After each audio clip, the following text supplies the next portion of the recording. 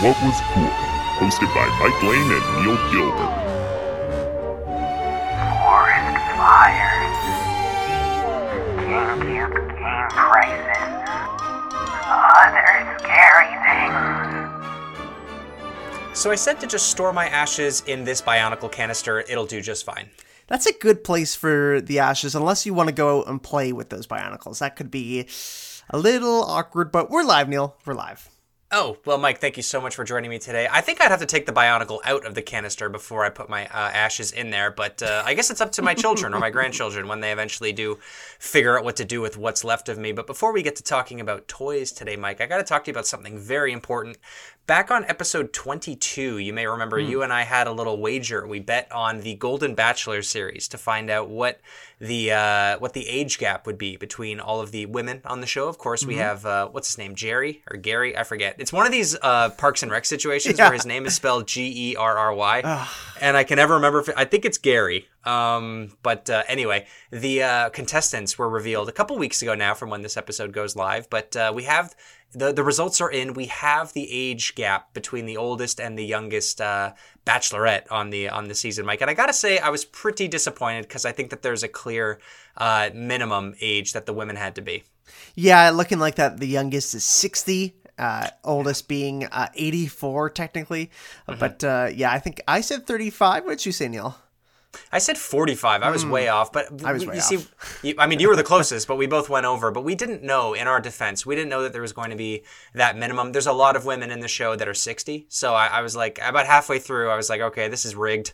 Nobody in their 20s. I was a bit disappointed by that. Nobody in their 90s or anything. And I think that the 84-year-old was a bit of a joke. It was Jimmy Kimmel's aunt. Yes. which was a funny touch. She got out on the first night. So. But technically, the age gap, 24 years young. So we'll have to do this again. I'm assuming that they're going to do a gender swap and have a senior bachelorette on the show. Yeah. We've watched the first 2 episodes at the time of this recording, and it's a very depressing season. Oh. Compared to, all these people are widowed, right? So True. Yeah. Yeah, Yep. we were like, I did not expect this when I wished for this to happen. Everyone I know is dead. Basically, they're basically finding someone to die with, and it's very depressing. They've all lost husbands, and all their kids are moved out. Some of them are just divorced, but the widowed ones are heartbreaking. Yeah. But it's a good series nonetheless, so we're enjoying it. Looking forward to the actual Bachelor to come back later on this year. But while we're waiting for that, Mike, it's concert season. You and I love going to concerts. In the fall and the winter. We saw the Dirty Nil last week. I wanted to talk to you about that. What did you think of that show? We have got to have a little bit of a post-concert review here. Yeah, absolutely great show from a band from Dundas, Ontario, just about an hour outside of Toronto. Here, if you don't know the GTA that well, they are a great band. Highly recommend checking them out. They are a very great power trio. Love to see it. We don't see too many trios nowadays, Neil, and it's really upsetting because trios are a great format. I love seeing the lead singer with the guitar just going ham, the bassist having room to move, and usually is a very good bassist because they got to pick up the slack, and the drummer usually just doing their thing. And of course, we do see it with Blink, although those guys aren't necessarily talented trio, but they manage, and we love them for it. But it is cool to see the Dirty Nil just absolutely rocking it. They are I'd say like an alternative kind of band, punk band. They have 4 albums, I think, at this point, 4 full-length albums. Yep. Their latest one came out last year, and it was very good. Or earlier this year, I don't know. Earlier this year, yeah. This year's been long. Yeah, it's been long. That was Yeah. a great album. I loved the album in 2020, F Art, with a big dog on the cover. Very cute, great cover, and great songs. And they played a lot of great songs from that album. That's definitely the album I know the most. And they played a couple from their first album as well. Don't know those as well from Higher Power, but still, great set list. They put on a good show. Yeah, they were awesome. I've been waiting to see these guys since 2019. That's when I got into them. But COVID got in the way, and I couldn't see them at all in 2020. or 2021. But they haven't been to Toronto, they said, in 4 years, which is crazy because they're so close. Like you said, Dundas, Ontario, an hour out. That's something that I know that a lot of people around the world maybe don't know, is that in Toronto you base distance on time, not actual physical distance. In kilometers, I think it's probably maybe 60K outside of Toronto. But since you move at the snail's pace, it takes you at least probably an hour or two to get there. But yeah, they were a fantastic trio. Their guitar player, Luke, he is... I think I said this after the show too. It was somebody, but I think he's probably one of the best guitar players I've ever seen live. Oh, yeah. Incredible. It sounds exactly like what you hear on the records. Obviously, the vocals don't quite sound the same, but his guitar skills are incredible. Guitar solos are a dying breed these days, and he does such a great job, and he sings at the same time too. It's just one guitar player, like you said, one guitar, drums and bass, and him, and they're all very talented musicians. But I was just looking at him play the entire time. He's a joy to watch. Everyone out there should go and see them. They're, like Mike said, a punk band, rock band. I don't really know exactly what to call them. They do have breakdowns, but they don't have the screaming breakdowns like you might expect to go with that type of music. One thing I do want to shout out though is the concert etiquette at this show. I feel like that we do a very good job of commenting on bad etiquette at the movies and concerts and whatnot. This one, the crowd was very good. They were I very will say. good. Yeah. Everyone well behaved. Gold star for everyone at the Danforth Music Hall that night. Like no one was like, I don't think anybody filmed the entire show. Like there weren't like a ton of cameras out at certain points. Like I just noticed that. I was thinking about that today. Like no one like started a fight, which our friend Dan mentioned the last time he saw the nil. Someone started a fight in the pit. It seemed like everyone was helping each other out. Everyone was getting along. It was just, I just wanted to say, like, I felt like it was one of the better concerts I'd been to recently where the etiquette was good. No one was being an asshole, which was nice. Absolutely. Yeah. I also agree with that. There was the one guy beside me who was pretty brazenly drunk.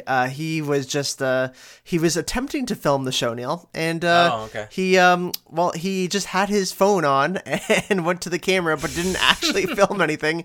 Just had it open, holding it up. And maybe about 10 seconds later, took it back down and looked at his phone for another 10 seconds, trying to figure out what was going on, and then left. And I never saw him again. So I think that was a little too much for him. That's awesome. I love that. The attempted film. All right, that's good enough. Yeah, that's hilarious. But no, great set list. They had a bunch of songs off of F Art and Master Volume, and I think they played everything off of their 2023 album, Free Reign to Passion. Seems like it. Yeah.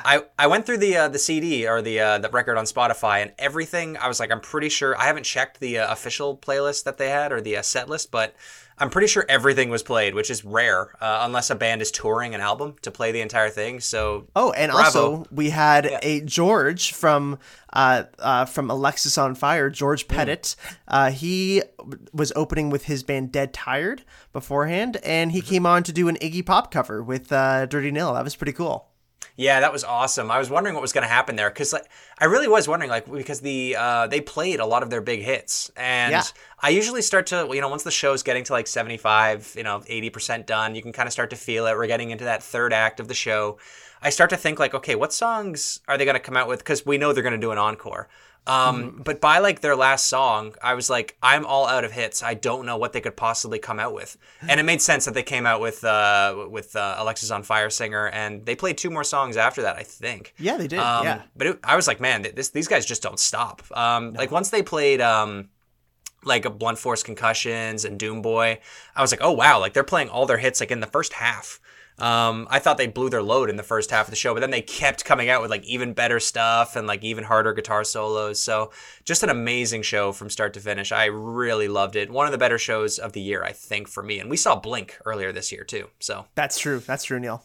Yeah, no doubt. But Mike, we had Ahsoka come out on Disney Plus earlier, a couple months ago. I guess it came out. I finally got around to watching it. I've been procrastinating on it. I am all caught up. I've watched all 8 episodes. Yep. I feel like miniseries. 8 episodes of Ahsoka. Finished it. Watched episode 5 with you. I'm done. I'm waiting on the next Star Wars series now. So let's give our high level thoughts. We'll keep this as spoiler free as possible because I know a lot of listeners out there probably haven't gotten to it yet. So talk to me about it. What did you think of the 5th or 6th Star Wars series, Ahsoka?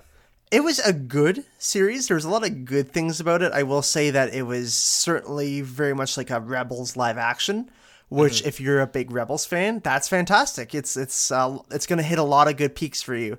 If you don't know Rebels at all, it's going to be a little tough barrier to entry for sure. I'd say this is probably the most niche Star Wars series that we've gotten so far. Of all the series that have been out on Disney Plus, there were some really, really great moments. Episode 5, like Neil said, I wanted to make sure I watched it with him. That was definitely the peak of the series. A fantastic episode, and the episodes after that as well were quite decent. There's some good characters introduced and some good storylines to follow. It definitely is a slow burn. The first 3 or even 4 episodes are hard to really sit through sometimes, through the whole ones, I found at least. They were a little slow and very Rebels heavy for sure. I had to kind of... I've seen Rebels and I didn't remember some of the things that they were talking about, so I had to kind of look that up again. But it was definitely another solid Disney Plus Star Wars series. It's still not really given me that Kenobi feel. You know, Kenobi for me was everything. I loved that. I know some other people weren't huge fans of it, but still thought it was a decent series. I thought it was fantastic. And it's hard to compare, you know, something like Ahsoka to it, but I mean, yeah, it's also hard to talk about without spoiling anything. So I'll just leave it at that. Okay, perfect. I haven't had enough time to think about it, and I know everyone loves to rank their, you know, Marvel and Star Wars things. It's the thing to do. You got to rank. I don't know. I honestly don't know anymore. Yeah. I'm just done. Like Obi-Wan is at the top, and Book of Boba Fett is still at the bottom. Everything else is swimming somewhere in the middle, and Ahsoka is in that middle space. I enjoyed it. I haven't seen Rebels yet. I might get around to it someday. I'm never going to say never.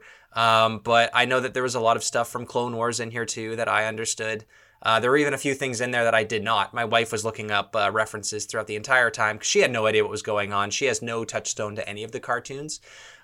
She knows who Ahsoka is. She knows who Anakin is. She knows who... That's about it, actually. I was like, who else is in here? She knows of like Thrawn, basically, but she's never seen this character before. At first, she thought it was the blue. She's like, is that the blue guy from Book of Boba Fett? I was like, no, it's not. It's what's his Bad Kane. Bad Kane? That doesn't sound right. Hold on. Isn't it Mad Bane? Oh my God, it's probably Mad Bane. Mad Bane. Yeah. Yeah. No, it's not Mad Bane from Book of Boba Fett. It's a different guy. And I honestly didn't have like much to say about what he is because, you know, it's like, is he Force sensitive? Is he a Sith? Is he an alien? Is he human? What is he? And I was like, I just enjoy the show. But top level, I did like it. I agree with what you say. It is very much a live action Rebels show, to the point where like you see that mural, not really a spoiler, but like in the first episode, you see that mural of the cartoon drawings of everyone from Rebels. And I was like, this is really heavy handed. And I can't see this painting in a government building, in real life. But, after this series, man, I'm really jonesing for like a Star Wars movie now. Like I'm ready to go back into the theaters. We were hurt with the sequel trilogy, but I'm ready to be hurt again. I need Star Wars back on the big screen. The shows are good. Like the CG is always just not quite there for me. The music is getting better, but it's still not that John Williams big score, sweeping music, amazing symphony. Like Ahsoka, actually the music in it, I will say I liked it. I thought that the themes all worked really well. It was nice to hear the old ones. But the ending, I know a lot of people have I'm sure that the last episode is somewhat divisive. I just feel like with this show, it's got the Marvel issue where I feel like no one is in any real danger, in terms of the good guys anyway. Like they all just seem fine whenever something bad is happening. Like there's just that, and I get the show is like, at the end of the day, it's for kids. I understand. I'm a 30-year-old man. But I just feel like, you know, there's always like this air of like cockiness and, you know, very heavy-handed with the Star Wars reference, but I just feel like that they always seem to know, like their first plan always seems to work. Like at the end of the series, I'm not going to spoil anything. I just feel like everyone was totally cool with how the series ended. And I'm like, I feel like that they should be a lot more panicked with the outcome of what just happened here. And it just ends. And I love that it was 8 episodes. That was my issue with Andor, was that the series did overstay its welcome, I think. Like by the end of it, I forgot what happened in the first half. The episodes all moved at a pretty decent pace. I think you can get these episodes down to 30 minutes if you just cut out like the panning and the walking scenes. And like again, like the writing is usually it's good at best for a lot of these characters. Thrawn was an absolute standout for me. I loved the character of Thrawn. Everyone else was kind of just okay, in my opinion. I like the two.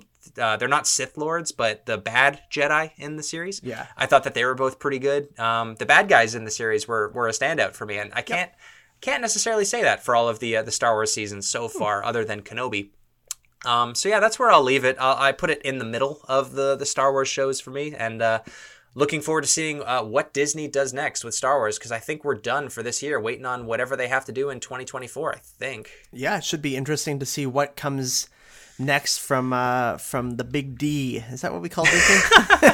That's what we'll start calling it, a Big D and the kids table. Yeah, we'll have to wait and see. Bring back Gungans. Bring back some pod racing. Have some balls, Star Wars, and do something that you might regret. But Michael, we're waiting for a Gungan series. I think that it's about time that we jump into today's episode. What do you think? Let's do it, Neil.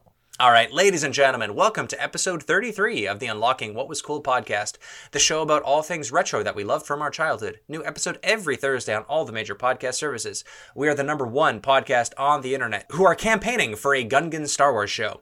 You can support the show by going to patreon.com/Unlocking What Was Cool. Supporters at the $5 level get to submit and vote on our monthly Patreon elected episode.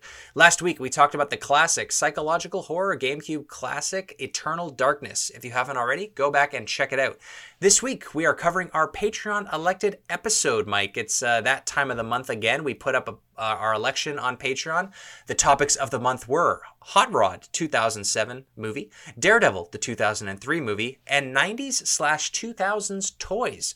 And if you clicked on the thumbnail for this episode, you already know that the winning topic with 60% of the votes was 90s and 2000s toys. So Mike, we're going to be basically no research required. We're basically just going to be talking about memories of our favorite toys from back in the day. You and I both grew up in the late 90s, early 2000s. So a really fun time, in my opinion, to be a kid. We were right at that peak of toys being dangerous and not every toy requiring an iPhone to play with. So I guess we can ping pong back and forth, talk about, no pun intended, we can ping pong back and forth about our favorite toys from back in the day. We can do some honorable mentions, maybe some toys that sucked. So I'll start it off with you. What was one of your favorite toys as a kid?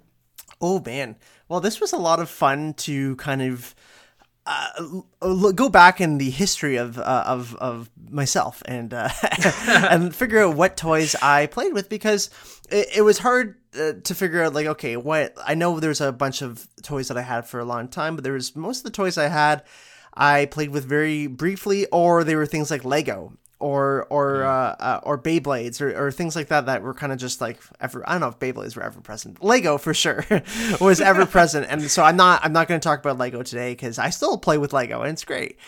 This is we're trying to go more to things that were mainly around and thought of in the late 90s and early 2000s as we understood the Patreon topic to be. So for me, I'm going to start off with a very random toy that might not even really exist. It might just be one of a kind. Who knows what this thing is? I was unable to find any actual information for it. I can't even find what it looks like. I know what it looks like, but I don't know where it is. It's in my parents' house somewhere. What it was a little phone, it looked like an old 80s cell phone, basically, but in a small version, like the size of your hand, basically. Mm-hmm. And when you would open it up, a screen would come out, and it would have the little antenna and everything too there. I think the antenna actually turned it on, but there would be a black and white screen, maybe a little bit smaller than a Game Boy Color screen. And I know, yeah, very small. And it had a bunch of these black and white arcade games on it. What? And you would cycle through the different games by, it would just, when you open it up, it would just take you to this menu. And it would be like 6 games. I believe it was, because it was 6 tiles. There was a fake version of Asteroids. These were all like they didn't have any names or anything. You just would start and start playing them. So there was an Asteroids, there was a Snake, there was a Pong, there was a Brick Breaker, and there was 2 others that I can't remember. Right. And it also made noise too. There's a little speaker there, and it would make this annoying noise. You couldn't turn the volume on, off, or change the levels. It just existed. Right. And I must have played that little toy over and over and over again. You could use these buttons down below where the numbers would normally be on a cell phone. You could use those buttons to move around and everything and control your little guy. But it was such a cool time. I love that toy so much. I loved and still love old arcade games. So I remember getting it from someone. I was trying to remember. I asked my parents about this and they had no idea what I was talking about. But my dad thought that it might have been from hockey. From like, I don't know if you remember this, Neil, but sometimes like the parents would give things to all the kids. It's like if you were like the MVP of that day or something, you know, or like they would give you this like cheap toy. Mm-hmm. And my dad's like, it could have been something like that because he remembered one of our coaches doing that. And that's probably, I would assume, where it came from. It's just some adult gave it to me. It was some probably cheap dollar store thing, but I loved it. And I wish I could find it. I will, maybe I'll do a sketch of it to explain it to people. Yeah. Post it. But yeah, it was really cool. It's probably one of my favorite toys ever. Interesting. Do you remember how old you were? You like, I guess, like 10 or like, 8, 9, 10 around that age. Yeah. So around the time like when cell phones actually had games on them. I'm trying to think of like when it was and like in terms of like cell phone tech and like Game Boy. So this was like around the Game Boy Advance era. I don't remember you playing with this. I definitely remember that there was a time when like every toy, like we were starting to get into that. Kids don't have phones yet, so you got to give them something. Yep. And not a Game Boy. I remember we had something like that. It was more of like a laptop, but again, the screen was about the size of a Game Boy screen, and it only played Hangman. That was it. Nice. And the same thing like you're describing, it beeped, and you couldn't control the sound. You couldn't control anything on it. It beeped, or you didn't play it. But it was the same kind of thing. And it's really funny how many different toys at least back in our day, toys shaped like phones. I think that's really funny how we've been conditioned from a very young age to want cell phones. And it's funny how everything was based on, you mentioned it being like a flip phone, I think? Yeah, it was a flip phone, Yeah, I missed the flip phone design, man. That was fun. But I'd love for you to be able to find that toy one day though and find out like let's review these games and see how and what those 2 hidden games were. I'd be interested to know what those were. You said it was Asteroid, Snake, Pong, Brick Breaker. And then I played Brick Breaker the most for sure. There might have been like a Space Invaders style one. I'll be at my parents' house again. I will dig through their stuff and find it. That's gonna be my new mission because I really want to find this thing. It's and put batteries in it because surely it's dead. Oh yeah, 100%, absolutely. I'll start with my first favorite toy from when I was a kid, and this does go back to the 90s. The toy came out in 1996, and it is a game, but it's no screen required, and that is the Bop It. Twist It, Pull It. That toy just told you, was basically the first boss everybody had as a kid was the Bop It. Just told you what to do nonstop to a beat, got slowly quicker, and it just demanded so much of your time. This toy was an absolute classic in the late 90s, early 2000s. The original, I think it's the original copy or whatever you call it, model. It could be to this day, but sold 30 million units worldwide. Wow. So very high selling toy.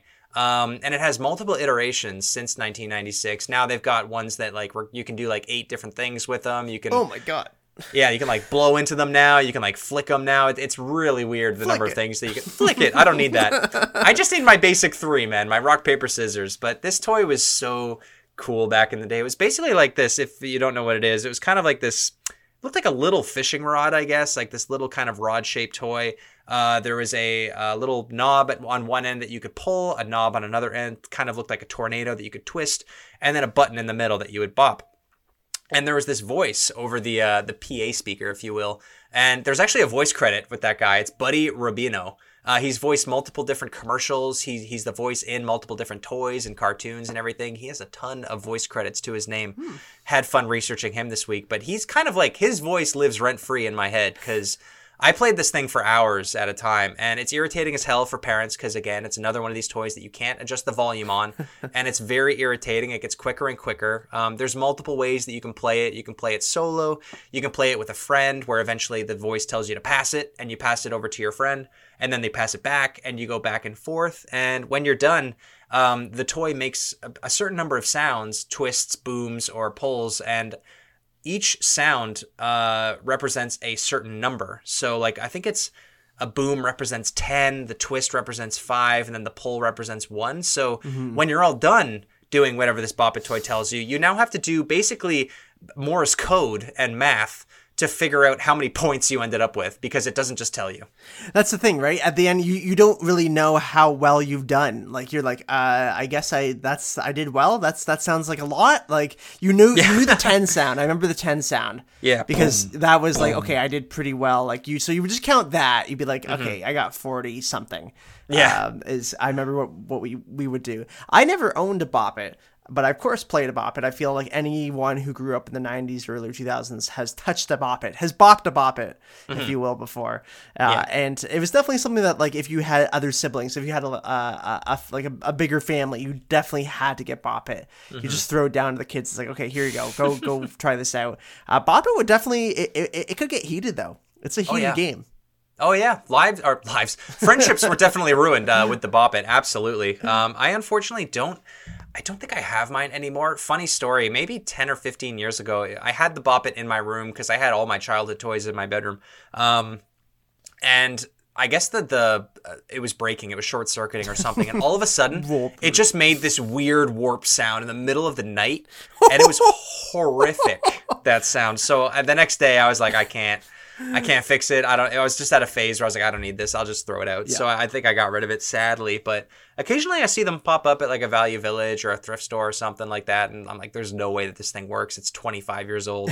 But yeah, got to give a shout out to one of my favorite childhood toys from 1996, the Bop It. But what is your second favorite toy, Mike, from the 90s or 2000s?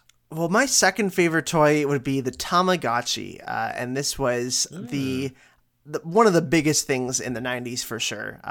Really the idea of these digital pets blew up in the 90s. There was a bunch of them. There was like Nano Pets or something too that they had. There was a ton of these imitators, but Tamagotchi was of course the original one. If you somehow have never heard of a Tamagotchi, what a Tamagotchi basically is this little egg-shaped keychain almost, because it did have the little keychain attached to it, and it has a virtual pet in there, and basically what you have to do is you have to take care of this virtual pet, and it needs everything like a normal pet would. You have to feed it, you have to take care of it, you have to play with it, you get it to do deeds as well, so they can get angel power, and you also have to clean up after it, pick up its poop and stuff. So it was really like having an actual pet, and you had to be on top of it quite often. It really was the first kind of sim game, like life sim game, and almost like chore type game that was out at the time,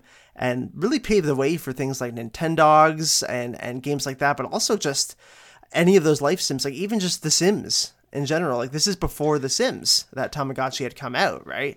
So this was a whole new world, really, that you could just get kids in, and we got really invested in it. Like, I definitely got invested in my Tamagotchi. Well, it predates The Sims. I think it also predates Pokemon in North America. Oh, yeah. Least. Yeah, because I had Tamagotchi in my honorable mentions toys. So released in 1996, which Pokemon in the US was around the same time. So we basically got hit at the exact same time with Tamagotchis and Pokemon. Basically, kids needed to learn how to take care of virtual animals very quickly. Something that our parents did not understand and were buying us virtual animals hand over fist. Tamagotchis sold 80 million units worldwide, 4 times the GameCube. So it's doing pretty well. I feel like this was a bit before my time, before my time, I guess what I would say. My brother was really into it. He got one. Because by the time I was old enough to like want one of these, I already had my Game Boy and Pokemon. So I really didn't. I knew of Tamagotchi. They were everywhere. Every kid had one on their backpack and whatnot, and they had the eggs and everything. I jumped in on the Digimon train where we got those little Digivices, which was basically Tamagotchis. Like 2.0, or like Tamagotchis for boys, as people would say, even though lots of guys got Tamagotchis anyway. Yeah. But the same basic concept where you had this Digimon, you would battle with them, you'd have to feed them and take care of them and train them. A really interesting concept. And man, the mid-90s, what a time for learning how to take care of digital animals. I have a memory, I don't know if it's real or not, but I remember specifically my mom going to, I guess, a Walmart or something. And I was with her. I would have been, I guess, 4 at the time. Mm-hmm. And I think that they were just getting a shipment of Tamagotchis in. And I just have this memory of being in this crowd of parents, like everyone lined up. It's kind of like the not Total Recall, the Jingle All the Way. Yeah. The scene where like they're waiting for the Turbo Man doll to arrive at this toy store. It was like that. And parents were just kind of getting Tamagotchis off the truck. The toys weren't even getting to the shelf. That's how big that thing was back in the day. It was a huge fad. Like I can't understate it or overstate it enough. That it was such an amazing, huge fad. It's even on the cover of this episode, as I'm sure you saw when you clicked on this, because it was everything. It really, Tamagotchi for me encompasses the 90s. Late 90s, early 2000s in terms of those fad toys that really were huge and definitely went away for reasons like you said, Neil, with Digimon, Pokemon, and with all the different copies or copiers of it too. It even reminds me of, it's not the same thing, but I just got a flashback, not to my Tamagotchi, but to my Pokemon, my actual physical Pokédex. That I had. And that was kind of a similar thing where it was these things that you would just take around with you everywhere. And you didn't think anything of it. Like I can't think of toys that would do that now, just because kids just have their phones, right? And these toys are just inside the phone as an app. Like Tamagotchi is just an app now. It would basically be, right? I know they still do make Tamagotchis, and it's still a thing. By the way, Tamagotchi made by Bandai. So Bandai just raking in some more money there before they were Bandai Namco. Tamagotchi, it's a portmanteau. It combines the two Japanese words tamago, which is egg, and uochi, which is watch. So just egg watch. Really clever toy idea. That is kind of the symbol of toys from the 90s. Honestly, Tamagotchi took over with that. And you're right, it would totally be an app today. I think it came back. It did. Quote unquote, where they remade like the exact model from the 90s. I remember it maybe just before pandemic. I picture it being like late 2010s, which feels weird to say now, but I remember seeing them at like EB Games. Like just at the front of the counter, $15 or $20 or whatever it was. And I was like, oh, cool, they're back. Didn't buy one. No. But I just thought it was kind of a neat little thing to come back. There's lots of other toys that I wish would come back like that, that we'll get to in a little bit. But my second toy of the day is a little toy called Laser Challenge. Again, from 1996. 1996, a great year to be a kid, is what I found this week when researching for this show. But basically, Laser Challenge was at-home laser tag. You got a 2 vests kind of thing, like packs that you put over your chest, and you got 2 laser guns. And it was just laser tag. You could play against your sibling. If your neighbors got a pack as well, which we did, you could play 2v2 or every man for themselves. This thing was really cool. You could adjust the gun. They had like a little switch on the back of them, so you could set it to like teams. It was really cool how you could kind of sync them up to play. Very advanced for a toy for 1996. 8 batteries, like a monster, because the guns I think required 2 AA's, and then your chest pack took 3 or 4, I think. So basically each kid had 6 batteries on them at all times, and it used them up very quickly. But it was a ton of fun. I remember playing with that thing for hours with my brother. We would strap the vest onto like targets. We put it on our dog Sheridan when she was young. She hated that because it would make sounds when you would shoot it. When the person kind of dies, quote unquote dies, the pack makes like almost like an airplane falling out of the sky sound with an explosion. And there was a thing that you could buy. We never got it, but it was kind of like a target practice like device. I forget what it's called, but you could set up 2 and have like a target practice kind of shoot off to see who's got better aim. But just a really cool toy. Like the laser gun even ran out of ammo, so you had to punch a reset button on it.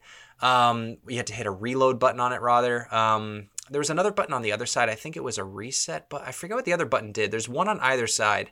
One was to reload. One was to do something else. I forget, but it almost felt like in Nightfire, like how you had like obviously like when you're playing GoldenEye or Nightfire, you have to reload. You have to. I really wish I could remember what the other button did. But anyway, it even had a scope on it. Like this was just such a really cool toy. And every time my brother and I had friends come over, they always wanted to play laser tag in the basement. Oh, it's so fun. I think I remember playing this with you at times too. It was such a weird, cool thing. It was also like laser tag was huge, and as it should be, laser tag is great.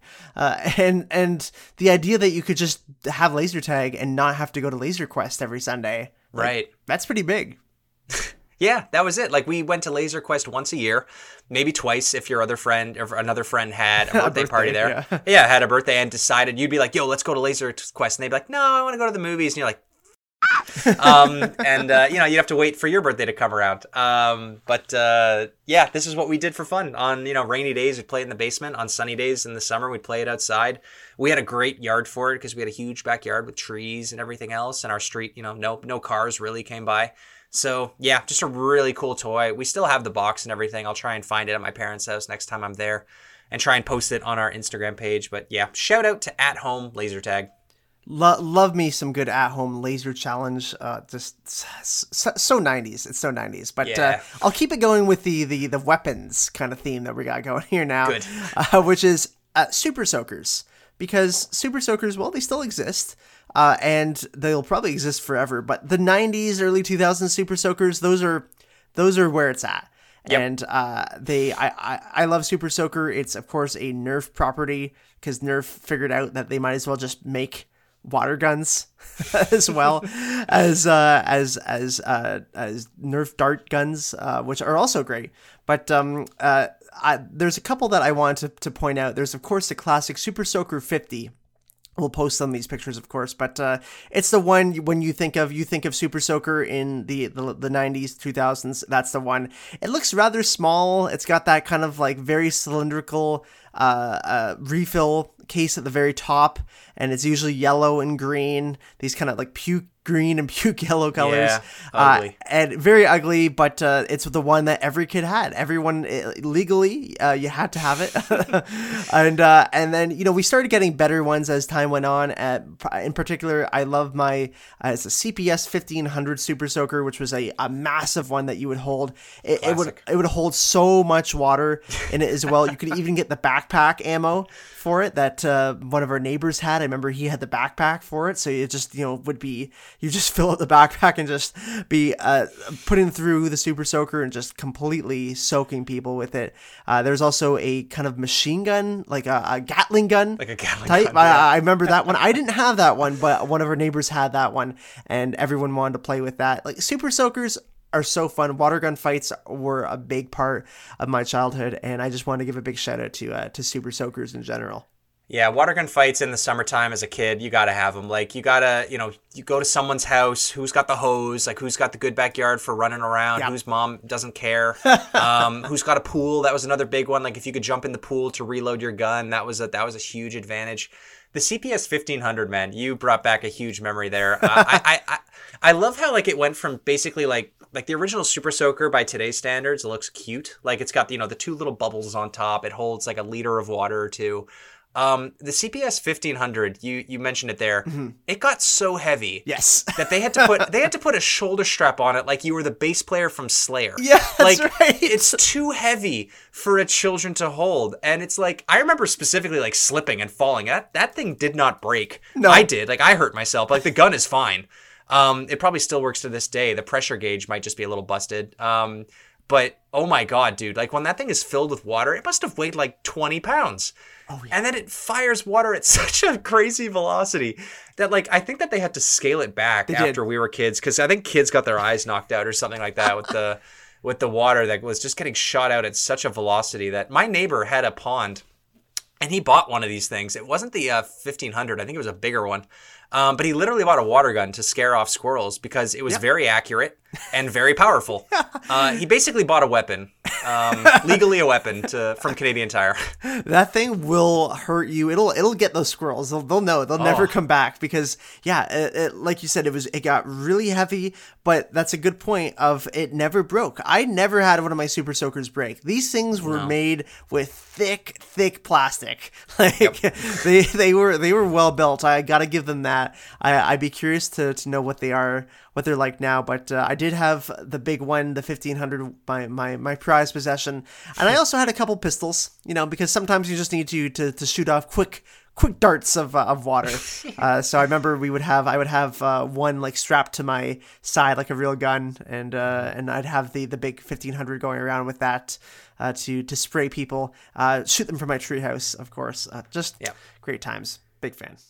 Yeah, I'm looking at this now. The CPS line of Super Soakers was so damn cool. You're right. They did not care about overusing plastic for toys. No. We're definitely the reason why the planet's in a little bit of rough shape. But we also had the CPS 1200, which was a good gun. My neighbor had, listeners can look this up, it's the CPS 2700. That was the gun that he used to scare off squirrels. And it literally looks like something that you'd have to fight the Xenomorph with from Alien. These guns were weapons. They were insanely cool. And I gotta say, every summer I do like to go down the Canadian Tire aisle just to see what water guns look like every year. And it's disappointing to see them now, like compared to what they used to be. They're just a bit flimsy compared to what we had, but They're not ruining the planet like us.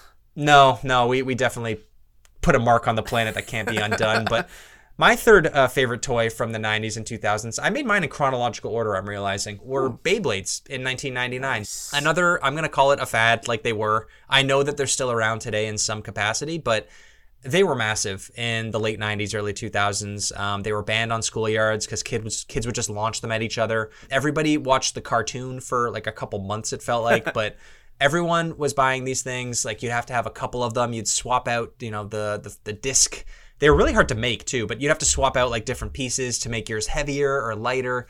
You had to have a longer ripcord because that gave your Beyblade more power. Mm-hmm. Some kid would bring their little stadium to school and it would get shredded because like 30 Beyblades would go in it at once. It was just an incredible toy, a very simple idea. They brought back the spinning top, which probably hadn't been big in literally 100 years. Between us playing with Beyblades and kids just playing with spinning tops in the early 1900s.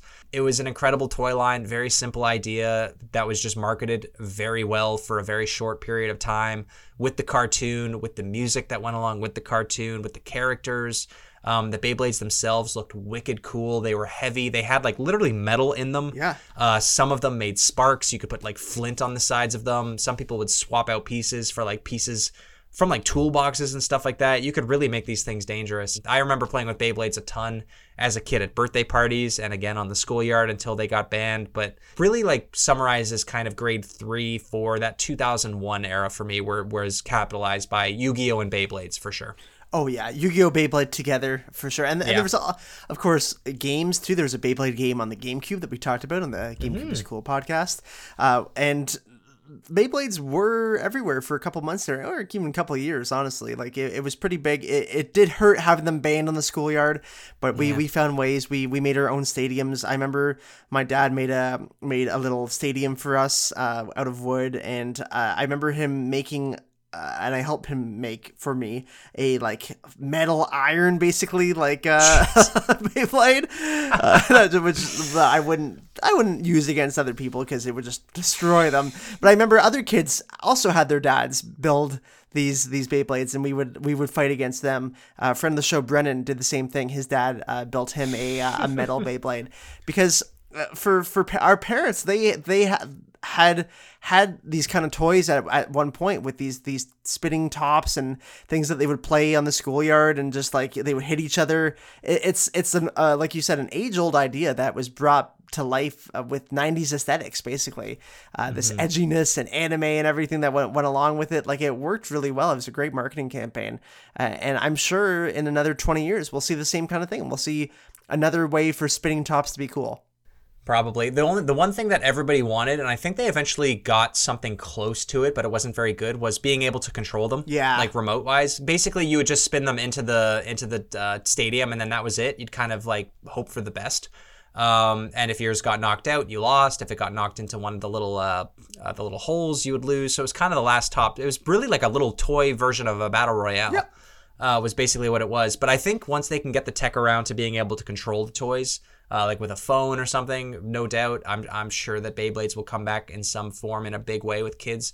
I still see them from time to time, like the Beyblade logo in the toy aisles with the action figures, and around Yu-Gi-Oh! You'll see Beyblade still. But it was we grew up when it was at its peak for sure. Yep, they're not dead yet. Not yet. Nope, can't kill the spinning top, that's for sure. But Mike, what's your? We're up to I think our third or fourth favorite toy. What do you have up next? Yeah, we're on my fourth here, which is Brio. Now, Neil, do you remember Brio at all? I do. It was like the pre-Lego, basically. Yeah, that's a good way to put it. Yeah, it very much like pre-Lego. Brio toys originated in Sweden, and they were also manufactured in Sweden. All the toys were actually made there. All the parts and everything similar to how Lego is mostly made in Denmark. And Brio's from 1884, so it's been around for a long time. And what Brio is, and many of you might remember this and might know of it, think of these wooden planks with holes in them, all these circular holes. And that's basically how you would make stuff. And if you've ever played with Brio, you probably got the set that had like the base, which was all holes, and you could put things in those holes too to kind of create whatever you wanted. I also got a lot of Brio mechs, which were these basically these vehicles that you could make out of Brio pieces, and there was little motors on them that could move, very similar to the Lego Technic or Technic.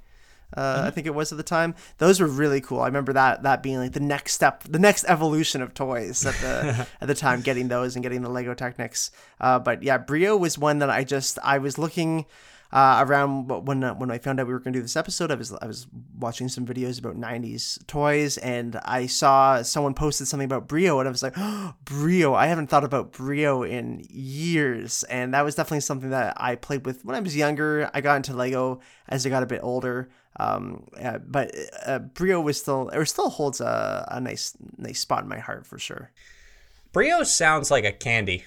Like it sounds delicious, doesn't it? Yeah, it does sound delicious. But yeah, I have fond memories. I got one of these kits. I definitely didn't get many. It might have even been a hand-me-down from my brother. But I definitely remember like the blue screws. Yes. That you use to like screw everything together, or the nails or whatever they're supposed to be. We had those were lying around the house for like a decade. I like looking at the picture. It's like, oh yeah, I remember Brio. Yeah, right. I love the idea of like Brio mech. Like if they could make it like have a tie-in with like Gundam and like make like mech like robots out of Brio. I think that would have been sick.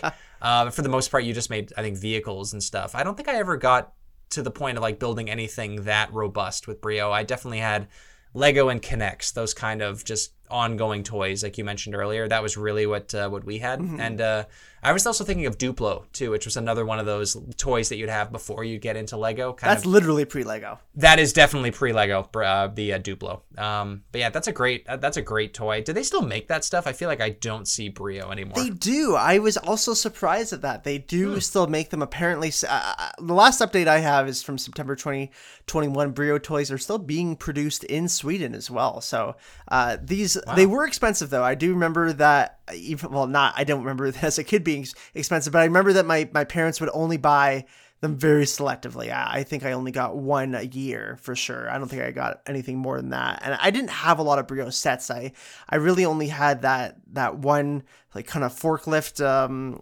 front loader that you could make with the Brio stuff. And I also had the tool shelf or the working bench, which it was called. Cool. As soon as I saw that one, I was like, oh, I remember that. So I did have my little working bench made out of Brio that I created. But yeah, they were really high quality and made out of real wood, very similar to kind of like Thomas the Tank Engine kind of style, where those were all real wood, also very expensive, still very expensive today. Those ones, I know where they are in my parents' house. I'm keeping those forever for sure. For when I have kids, they can play with those, because I don't want to buy them new Brio or new Thomas. Just act like it's new. Oh yeah, those train tracks are coming out the second I have a kid, man. Quick shout out to the Thomas the Tank Engine. I forgot about that one. The wooden train tracks. I can't believe I didn't have that in my list. That's a big honorable mention. The Thomas the Tank Engine sets. Yes. Yeah, you unlocked a memory there with the toy tool, the working table bench. Working bench. That was such a thing. Man, kids are always playing like adults, and now like as an adult, I just want to be a kid again. Like you always want to be wherever you're not. The grass is greener. Like, the play kitchens and everyone's driving fake little cars. It's like, man, just enjoy not being able to drive. Honestly, it's great. But yeah, that's awesome. My fourth toy on my list, I think we talked about it a little earlier, are Bionicles from 2001. Lego, we had obviously played a bunch when we were kids, and we knew the Lego sets when we were young. Lego licensed Lego sets were very rare. It was mostly just Star Wars. For the most part, Lego was just spaceship and cowboys and pirates and knights and everything like that, which was very fun. Like that was just kind of that ongoing toy. You'd get sets from time to time. But 2001's Bionicles was one of the first times I remember seeing a Lego set on TV, not really knowing it was Lego at first, but just being blown away and being in awe of the TV commercials for Bionicle. They were really cool. And it was just these characters, doing their thing on screen. There was 5 of them, 6 of them. You'd see there's a red one, a blue one, a green one, a black one, a brown one. Very Power Rangers-esque. Yes. And there's just so much mystery around them. Like, what are these things? Like, is this a toy? Is this a movie? Is this a video game? And then you'd see the little robots on screen. They got these really cool masks, a very edgy kind of toy. They've all got different weapons and abilities. And this one lives in the Arctic, and this one lives in caves, and just it was such a cool, mysterious product that Lego just kind of launched on the world, on us as kids. And then one of my friends got a bunch of them at his birthday party that I was at. And as a kid, you have no filter. So as soon as my parents came to pick me up, I was asking them to go to the toy store to go buy some, and they said no. But a couple months later, I got I guess it was my 8th birthday. I remember I got the white one. I don't remember their names because they're all very weird, but I got the white one and the green one. So the white one has a sword and shield, lives in the Arctic, and then the green one has this giant axe because it lives in the woods. And I eventually got the entire first set minus the red guy. The fire one. He was very hard to find from what I remember from that original set. My mom would it was just me that was into them, but she would take me and my brother and sister to Mastermind Toys, which is a very big toy store here in the GTA area. Yes. And the great store, still in business. Love going to Mastermind. But that was one of the only places that sold Bionicle. It was oddly a very exclusive toy for some reason. So she would take us there, and I would get one at Christmas and at birthdays, and I'd buy one every so often. And I bought some of the later sets as well. They'd have different types of models come out. There's several different lines of them. Friend of the show, John, he's a big Bionicle fan. I think he actually owns pretty much every toy to date that was ever released. Yeah. So I definitely bought some of the later sets, but that first original 2001 set holds a very special place in my heart. Do you remember Bionicles, Mike? I'm sure you do, just being friends with me. Of course, and I also loved Bionicles. I had my Bionicles. I was very into them for a year, like most people. I know you definitely kept it going for sure, and I remember that you were really into them. Yeah. And I loved the idea of them too. They were so cool. Like the games as well that were coming out. We talked a lot about Bionicle on episode 75 of the GameCube is Cool podcast, where we actually talked about the Bionicle games like Bionicle Heroes that came out on the GameCube and other systems. And we talked about how Bionicle really saved Lego. And the reason that Bionicle was created in the first place was because of Lego Star Wars, and how Lego really wanted to retain licensing rights because they were losing a lot of money with the licensing for the Star Wars toys. And they wanted to kind of create their own IP, and they did, and made a ton of money with Bionicle. And honestly, a huge risk, but one that paid off super well. Like we look back, we're like, oh yeah, Bionicles, yeah, very early 2000s, but these were great toys that so many people had. They were a huge seller, and I even like you said at the very beginning of the episode, where you're going to keep your ashes. I do love those Bionicle canisters. There was something amazing with the packaging. They really nailed that. Well, they made that part of the marketing too, exactly. Where the Bionicles kind of crash landed, very almost like Metroid or even Buzz Lightyear, how in Toy Story he was sold in his spaceship. Yeah, it was a lot like that, where the canisters were their kind of pods that they would travel the galaxy through or whatever, and they would crash land in their pods. I think that's how the lore worked. But they emerged from their pods or whatever it was, and then that's where you get your toy from. It was really cool how they thought of everything with the Bionicles, and it later evolved into Ninjago. I get that that's kind of the spiritual successor to Bionicle, but I'm always a little bit saddened, honestly, going to a Lego store where it's you see some amazing sets these days, honestly. There's cool Harry Potter sets, and there's buildings based on real buildings. There's amazing Star Wars sets, and there's the cars now. And I just always wish that there was just a Bionicle section. Why can't we just get a little shelf with, just keep them going, keep the dream alive. I would kill to have some Bionicles back. They're so cool. They're fun to play with. They look amazing on a shelf together. Yeah, really special time, 2001. Peak being a kid. GameCube's out, got my Bionicles, got my Yu-Gi-Oh cards, got my Beyblades. that was a good time. Do you even need anything else? Like, No, seriously. I really didn't. I didn't need food, that's for sure. That's all you need is some Bionicles. I love Bionicles too, and they are definitely in my honorable mentions. My honorable mentions list is long, so we will get to that after my number 5. My 5th best favorite toy of my childhood is a deep cut. Neil, at least for some people, it might be a deep cut. And Neil, you can see the picture here on our notes, but it is that castle, as I call it, the Fisher-Price Great Adventures Castle. With the giant ball that shoots out of the front. That's right. I feel like everyone has had or played with these Fisher-Price castles at some point. They were definitely iconic in the 90s and early 2000s. They were quite well made too, and all of them would have the little knights, the little drawbridge, and often would have a big, basically boulder that would shoot out of a cannon at the top of the drawbridge, and of course you would just do that all the time and point it at your cousins or something, and you start fights that way. But the castle itself was so iconic, and as soon as I saw it, Neil, when I was looking at 90s toys, I just gasped. I was like, oh, yes, this castle.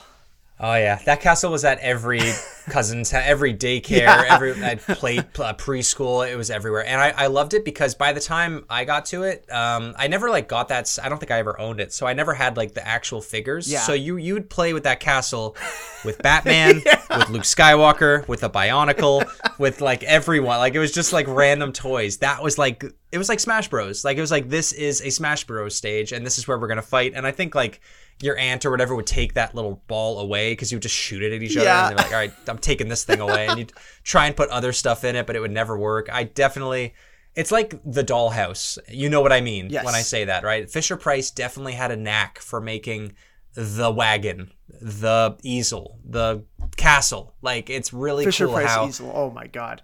Oh yeah, there you go.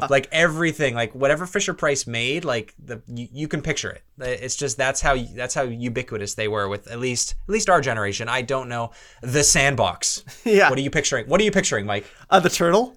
There you go. Yeah. Yes. Nice. We did it. We did it. Perfect. Oh man, that's awesome. I love that castle. I see it at thrift stores too from time to time, and it's oh man. This thing. I'll buy it one day. And it's missing a ton of pieces. It's always missing. Yeah, there's no way it ever will come complete because like you said, you would just play with random figures. And yeah, huge honorable mention to, if you don't know what we're talking about, Fisher-Price made a turtle sand pit that was one of my favorite things. I feel I never owned the turtle, but I swear that you did. Hundreds of other thousands, millions of people, I'm sure, owned this turtle and just played in it all the time. It's great, and the beauty of it was that you could put the turtle shell back on the sands. But yeah, it was a classic. Funny story about that turtle, and then I'll move on to my last favorite toy from the 90s and 2000s, is that when Google Earth was first starting to become a thing, it was fun because you could look at neighborhoods, but you really couldn't get that close. This is pre-Street View Google Map, right. Google Earth. We oh my God, there's the mall, there's our school, there's the baseball diamond, there's Mike's house. We would get to our house and you kind of scroll around the neighborhood and almost pretend like you're playing an RPG, going through your life on Google Earth. But anyway, our backyard, you could make out that the sandbox, the green turtle. You could see the green circle on our back deck, and it's you can see the sandbox from space.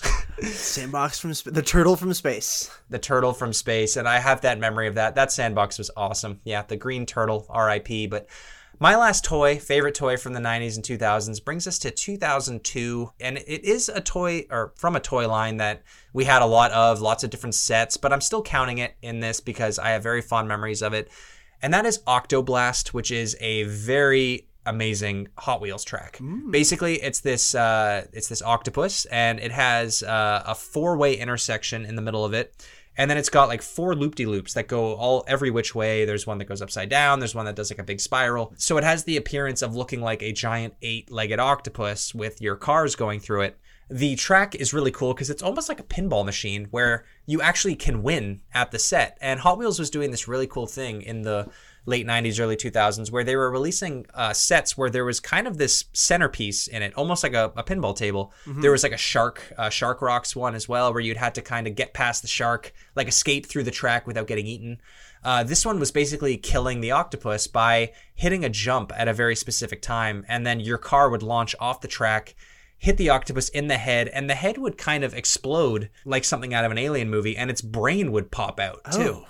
It was really cool. It was all plastic. It was just like a little plastic brain. Yeah. But that's how you'd win the track. And it was this really cool thing that Hot Wheels was doing. And I think they still do a lot of these types of sets. Actually, when you check out Hot Wheels toys at Toys R Us or Canadian Tire, it looks like that they still do some really cool stuff. Hot Wheels, shout out, you're doing good. Yes. But this was one of those like early examples of that. And I think it's weird to say, but I feel like that this track really holds up today. Like, it's so much fun. I don't have it anymore. We got rid of it when we moved out of my childhood house in 2011, and I'm so sad by that, but I think it was just busted. But look up Hot Wheels Octoblast track. It's a really cool set. It's an iconic set. I love when Hot Wheels was doing, like you said, making those obstacles and stuff that you would have to go through, almost like feeling like missions, because the commercials would push you for that. Like, that's why you would want to get it, because you're like, I want to overcome this barrier. Like, I want to be the very best. I want to be the best Hot Wheels driver ever. And That's right. I definitely loved creating the tracks. I would put tracks all over my basement. I really love the cars too that I would buy for Hot Wheels. Hot Wheels is definitely an honorable mention as well for me. But that was also one that was a long part of my childhood. I think I probably started playing with Hot Wheels when I was like 5 years old and didn't stop playing until I was like 15 at least. You know, like, Hot Wheels are great. They're so much fun. Yeah, absolutely. And that's why the Hot Wheels game that I love, the Unleashed game that came out in 2021 or whatever it was. Like, I love it. It's so cool. And I'm so excited for Unleashed 2. It's coming out basically next week, I think. Like, it's so good. I would love an Octoblast kind of inspired track in the game. I don't think it was in any of the DLC in the first game, but I would love something like that to play some classic tracks. And it was cool because, like you said, like, we started playing with Hot Wheels when we were pretty young, like when we were 5. And the old tracks are really great. A lot of them were based on gravity. Like, you would just kind of start off on your dresser and then it would go down the track or whatever. A lot like toys, again, like Toy Story. Or like, you know, when they started to get into the motorized ones, it was very much like just the figure eight or a loop-de-loop and then back around. They were just basically circuits, and you'd watch the cars go around. It was really fun when they started to incorporate these goals in the track. It was really fun. It gave the track a purpose. And Octoblast was one of the early examples that did it ridiculously well. And big shout out to the track that I saw in a Sears catalog in 2002 and had to have it for Christmas, and I did get it that year. So really fond memories of that one. But thank you, Sears, for for helping you to remember or helping to get your parents to buy things that you probably didn't need, but that you still love.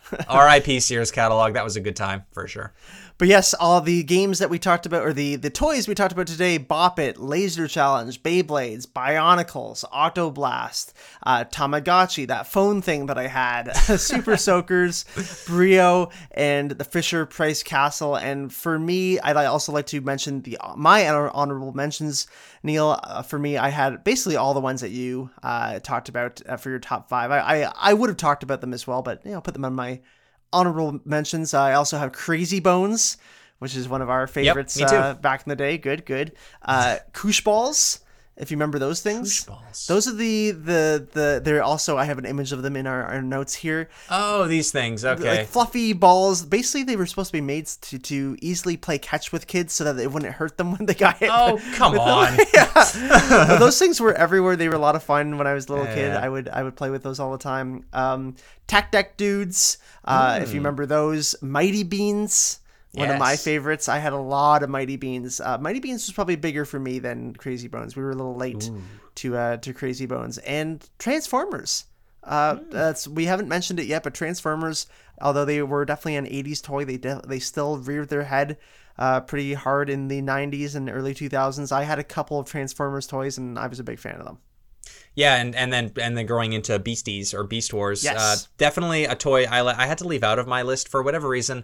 I loved Beast Wars, but I was a bigger fan of the show. I was too dumb to figure out how to transform most of my Beasties toys, so I couldn't give it to Beasties because I just had all of these half-transformed toys for the most part, or I would just keep them in their animal form or whatever form that they came in because I was too scared to screw them up and make them look stupid. It almost looked like a half, like something out of The Thing by the time I was done with it. It didn't look right. So yeah, Transformers is a huge one. So many toys. It's so hard to give honorable mentions. My parents definitely spoiled us as a kid. We got so many toys. It's so hard to pick favorites, but I did boil it down to the 5. But some other honorable mentions, I already mentioned Tamagotchis earlier. You said it before, Crazy Bones, another toy from 1996. That was a craze back in the day, and it definitely hit its peak for me when I was, I think, in kindergarten. We used to go out and get packs from Becker's, our local convenience store. Used to love going out there to get some of those, collecting them, putting them in your little coffin carrying case. It was so much fun. I still have Crazy Bones to this day.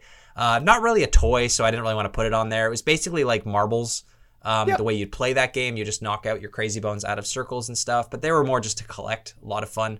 A toy that I always wanted as a kid but never got, I think it was an American toy, but they were called Stretch and Screamers. They were basically like these action figure toys that you could stretch and like squeeze, and they were like zombies and mummies and skeletons and aliens, and they would scream if you like stretched them or twisted them or whatever. They were basically like a torture doll. They even had like the head, if you squeeze their head, their eyeballs would pop out.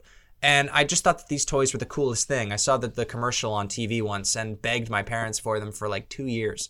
And I could tell my parents were frustrated by it because they couldn't find it anywhere. I think it was straight up, I was just watching American TV, and it just was not a Canadian toy for whatever reason. So shout out to those toys. They looked like they were a lot of fun, but I never got one. And my last honorable mention here is a toy that you might remember, Mike, and that is the Switchboard. And basically it was this toy that would switch between a scooter and a skateboard, and it did neither well. Like the handle would pop up and you could scoot around. The handle would go down and you could use it as a skateboard, but you could not do any tricks on it as a skateboard. And as a scooter, also could not really do much on it. But what it was good for was going down the driveway, which you and I spent so many hours as kids on skateboards going down my parents' driveway because we had a steep driveway. And we'd make like an obstacle course going down the driveway with recycling bins and hockey sticks and like wood and just other dangerous things. And I remember using that switchboard for hours in the summertime, just barreling down my driveway on it. So shout out to the purple and black switchboard. Yes. Oh my God. I remember that. That. So many memories are unlocked today, but there are a couple of things that I want to talk about. And one in particular that we haven't touched on, even though this episode is all about 90s and 2000s toys. And that, Neil, are Furbies. Yep. I have them in that category too. What the hell? Okay, I never really got into Furby. I never got into Furbies. I don't know if I was maybe not the target audience. Sure. I wasn't the right age. Maybe they're more of a girl toy. I don't know. My sister never got into them either. I get that they're creepy. I don't think that they're honestly that creepy. I just don't know what they are. Like, what was the appeal of the Furby? Well, Neil, Furbies were created as interactive robot toys designed to be both entertaining and educational. They were first introduced by Tiger Electronics, which is a Hasbro subsidiary, in '98, so not '96. So that's why you don't love them as much. Yeah, that's the problem.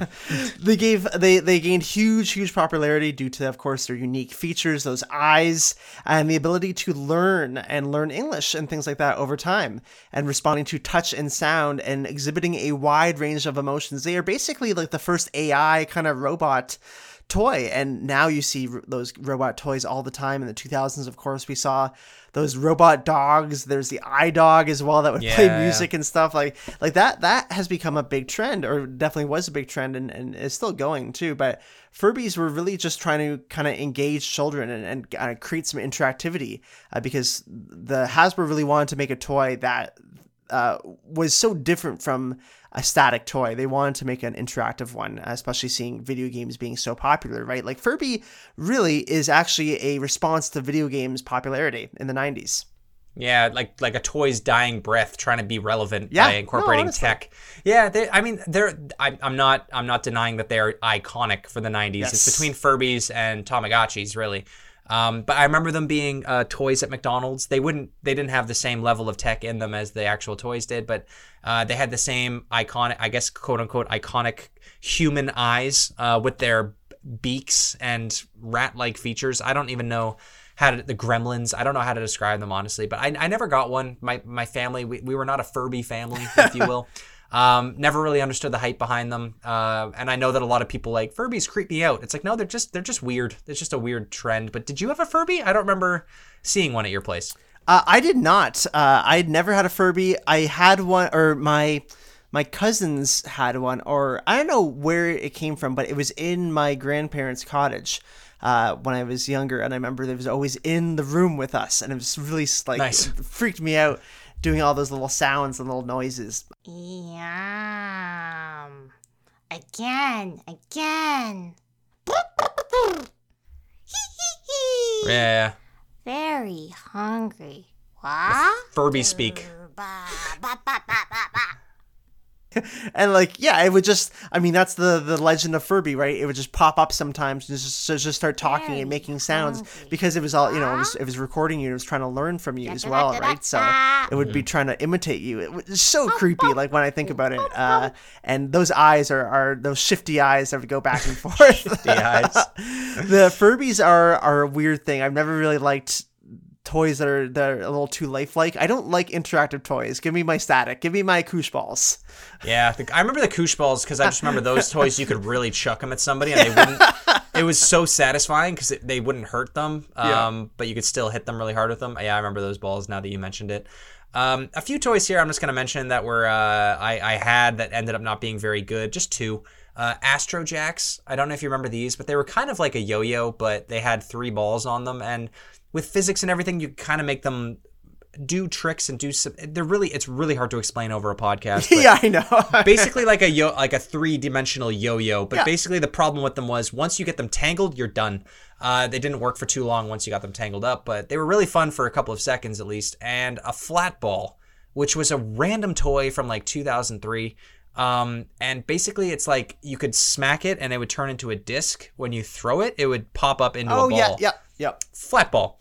It's fun for 10 seconds. I thought at first you were talking about the Velcro ball. No, those are good. Those are great. Yeah, Yeah. You would have this like thing that would go over your hand, and it was all Velcro, and you would just throw the balls at it and it would stick to the Velcro so that you didn't have to try and catch it. Oh no, that's great. That's a good toy. No, the flat ball was basically like this just frisbee ball thing. Again, like the switchboard, but ball form. And I remember playing with it like once and being like, all right, what am I supposed to do with this? And never really touched it again. It's just one of those toys. But do you have any toys like that, Mike, that stand out that you got, you're really excited for, and just kind of fell flat? I mean, I was trying to think of some for this episode, but honestly, I don't remember the bad ones. I think those have been destroyed from my brain. My brain can't fit that much in it anymore, so it deletes memories left and right. Just like the Tamagotchi, it gets deleted after a certain amount of time. That's right. I did get a Ken doll, actually. I remember that's like the only thing I can remember, and I was really upset that I got a Ken doll, that I wanted something else, and I think my aunt got it for me. And I remember like being angry, and I was like 6 years old. I'm not sure why she gave me a Ken doll, to be honest. Like, but it's a thought that counts. There's a lot of pressure on adults, man. Like that time of my life is coming up on me where I know I'm gonna have to start buying toys for kids within the next like 5 years, probably. Yeah. And like it's getting like I think I know what to do, but I also know that I'm probably gonna make some. I don't want to make a kid's. I don't want to make that memory for a kid, you know. That does you don't want haunt to be me. that aunt, No. or that uncle. I definitely don't want to be that aunt. No, I think I'm going to be okay, but I have you to help me. I know not to get my nephew a Ken doll, apparently, unless he likes Barbie. Who knows? Yeah, there you go. But, Mike, that does lead me to my only closing question for you, and that is, if you had to pick one toy from today's batch of toys that we talked about that have gone away, lost to history, but if you had the power to bring them back into 2023, which toy would you pick? Oh, man, the good Super Soakers, I gotta say. Yeah. I think we really lost it with the Super Soakers we have now. I need the power back. I need my backpack. I need my CPS 3000 just to go ham and have my Gatling gun for a water gun. Because I feel like I also need to scare away some squirrels. I think it still has a use for me in my adult years. I can definitely see that since Super Soakers have mellowed out, the squirrel population has gone way up, and we definitely need to cull that, if you know what I mean. And the Super Soaker, great choice. I'd have to go with Bionicle, though. Like I said it earlier, I think Bionicle are missing from the Lego family, if you will, today. Like, I love their city sets, and they have a really good thing going right now with their Star Wars, their Jurassic Park, their Marvel, their Harry Potter. They've got their city sets. They've got like the sets with just the regular Lego guy, like Lego City, I think it's called. I think Bionicle just fits. Like, I think it could come back. I think it could be really cool. Hire friend of the show, John Cameron. He will do a great job with the Lego brand with Bionicle. Put the canisters back on shelves. We will buy them hand over fist. But Mike, while we're waiting for Bionicles and Super Soakers that can take out squirrels' eyeballs to come back to Canadian Tire shelves, why don't you let the listeners know what they can expect next week on episode 34 of the Unlocking What Was Cool podcast? On episode 34, Neil, we will be talking about My Chemical Romance's Black Parade, a classic album that is now 18 Don't years say old, it. 17 years old. It's old, just like us. And we wanted to talk about it. It's very Halloween-esque too, you know. So we're keeping it with this Halloween theme we've got going for the month of October. And we love talking about albums on this podcast when we can. And we thought this was a great time to talk about the seminal 2006 album. That album has so many fond memories with us. That came out when we were in junior high school. It was really big when we were in high school. Still listen to it to this day. It's fun to turn it on and pretend like you're 16 and hate the world. It holds up so well to this day. I'm sure that a lot of younger people out there are discovering it like we were. It's sad to say, Mike, but yes, you're right. 17 years ago, people are definitely discovering My Chemical Romance now the same way we were discovering Led Zeppelin and Guns N' Roses when we were 12. And it's so scary to think that that's the case, but it's going to be a ton of fun to talk about it with you next week, talk about Gerard Way, talk about everything around the band, and I'm sure we'll talk about their future work and what they're doing now, but it's going to be a lot of fun. But until then, ladies and gentlemen, thank you so much for listening to episode 33 of the Unlocking What Was Cool podcast. New episode every Thursday on all the major podcast services. Leave us a rating and a review so we can make the show better. You can support the show by going to patreon.com/unlocking what was cool. All patrons get to submit and vote on our monthly Patreon elected episode. Thank you so much to everyone over there. You can follow us on Instagram, Facebook, and join the weekly conversation on our Discord channel. Share us with your friends and family. Tell Furby Neil says hi. Thank you so much for the support, and we will see you next week. See you later. Cock-a-doodle-doo! The Unlocking What Was Cool podcast is a recorded and produced show from Toronto, Canada. Our podcast is fan-funded by our listeners on Patreon at patreon.com/unlocking what was cool. The show is produced, hosted, and edited by Mike Lane and Neil Gilbert. Additional voices provided by Victor Young. Special thank you to our Patreon supporters at the $5 level. AJ Olsen 11, Bogus Lotus, Cube Dude, Dean Donian, Joey Sirico, Marty Thompson, Sparks Fly 027, and Way Overrated.